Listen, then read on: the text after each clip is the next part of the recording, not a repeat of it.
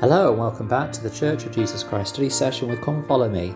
I'm your host Matthew Roberts and this is Series 2, Episode 304 of this daily study podcast. Thank you again for joining us as we continue with our study of this week's Come Follow Me materials in October the 26th to November the 1st, covering Mormon chapters 1 to 6, I Would That I Could Persuade All to Repent. And we're today looking at Mormon chapter 3, in particular verses 3 and 9, which is covered with the title, I Should Always Acknowledge God's Hand in My Life. This is really one of the key moments in the descent of the Nephites where things take an absolute turn for the worse, and it's clear that there is no way back after the state that the people are in. Not because that God rejected them or left them or anything like that, but because they did the other way. They rejected God and ignored him and his blessings, and we'll see this in this section today. The Lord says to Mormon in verse 2, Cry unto this people, repent, and come unto me, and be baptized, and build up again my church, and ye shall be spared. So Mormon finally gets the opportunity again to teach the people, which I'm sure as a prophet, as a person who was so spiritually in tune, was so pleased to have this permission to do so. And so we can see that this is kind of a last chance for the Nephites to listen to the word of God and to make changes in their lives and come closer to him. In verse 3 it says, And I did cry unto this people, but it was in vain. And they did not realize that it was the Lord that had spared them and granted them unto them a chance for repentance. And behold, they did harden their hearts against the Lord their God. George Reynolds and Jenny Matson Sojodal said this, quote, Mormon's people were so steeped in sin and had become so hardened to sensibility that they were no longer able to choose between good and evil, let alone see the right when opposed by that which was wrong. They had the idea that whatsoever pleased the fancy or gratified the demands of their carnal selves would bring happiness. Notwithstanding the offer the Lord made to spare them if they would repent, they did harden their hearts against the Lord their God. Close quote. The people by this stage do not see a choice between good and evil. They just see that which is before them and just do it because it's the thing that brings them pleasure. It's the thing that brings them happiness in their view. And obviously this is a difficult time for Mormon, I imagine, because he is given the chance to teach to them. He's given the chance to help them to see the error of their ways, and they just completely disregard it. It's not even a case of there was discussion or they argued with him. They just didn't even listen. There was absolutely no sense of trying to return to the Lord their God.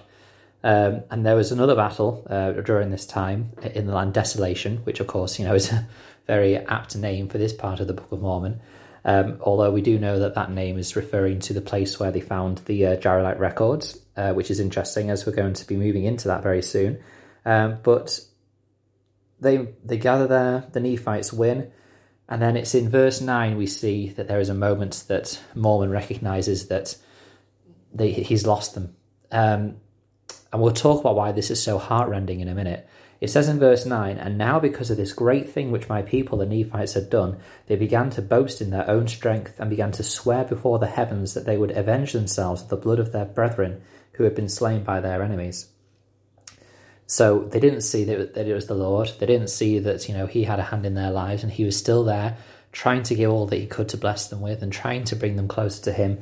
They just saw it as their own strength. And it's in verse 10, And they did swear by the heavens and also by the throne of God that they would go up to battle against their enemies and would cut them off the face of the land. What's interesting here to me is that it wasn't that they didn't believe in God. They were swearing by his throne.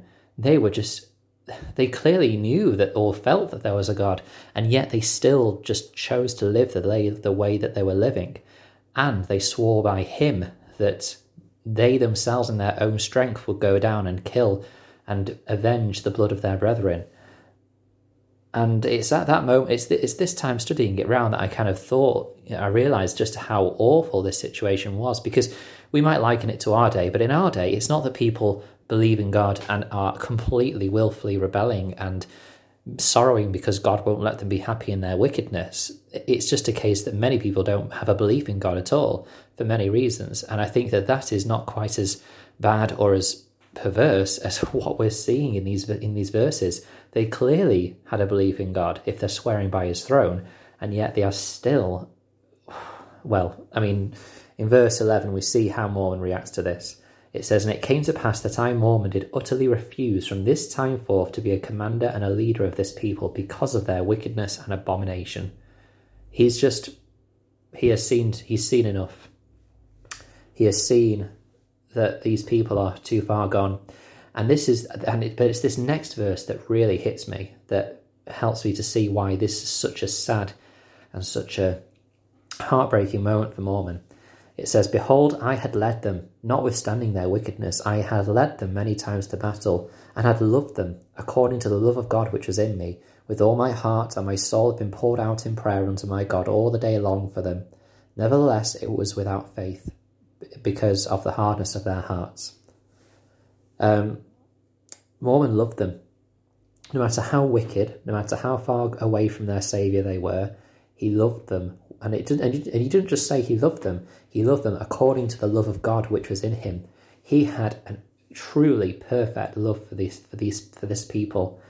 And yet, this is probably why he was so sad, so horrendously downhearted from what these people have been doing, because despite the love that he had for them, the perfect love, they made those choices which brought them further away from their God.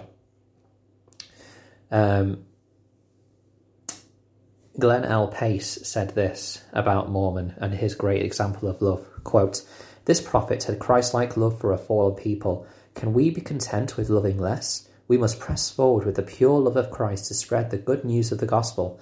As we do so and fight the war of good against evil, light against darkness, and truth against falsehood, we must not neglect our responsibility of dressing the wounds of those who have fallen in battle. There is no room in the kingdom for fatalism." Close quote.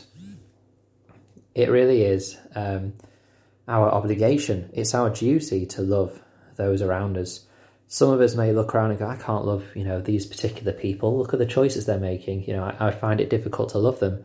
Well, look at the example of Mormon. Despite leading a people who were so wicked that they did no longer see a choice between good and evil, they just saw a carnal pleasure and chose the carnal pleasure.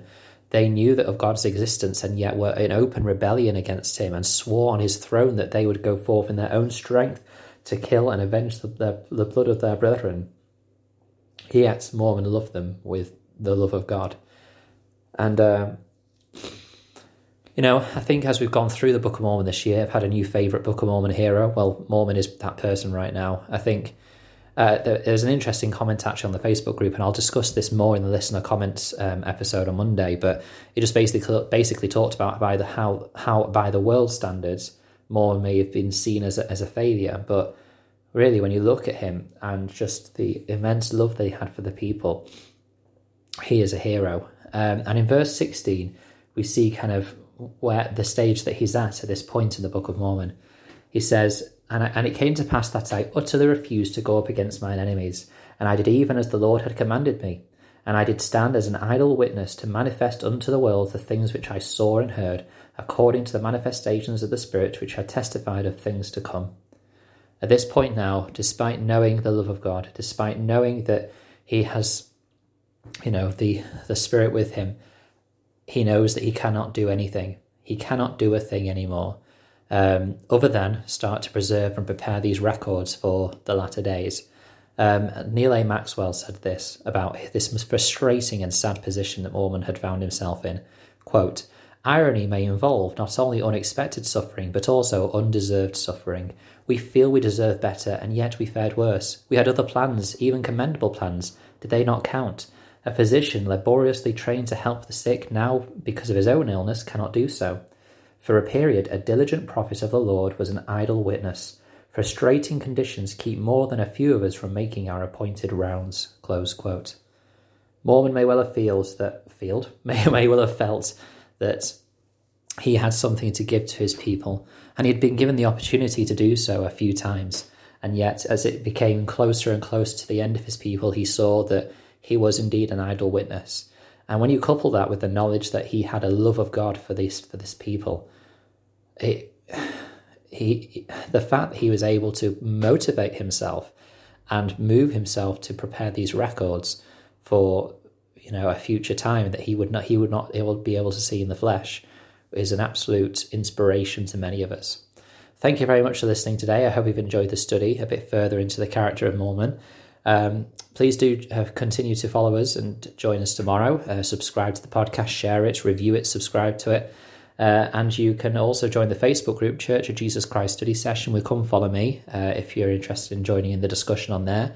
It's wonderful to have more and more people on there. And also you can email ldsstudysession@gmail.com if you're interested in joining in a future podcast episode yourself. Thank you for listening, and until we meet again.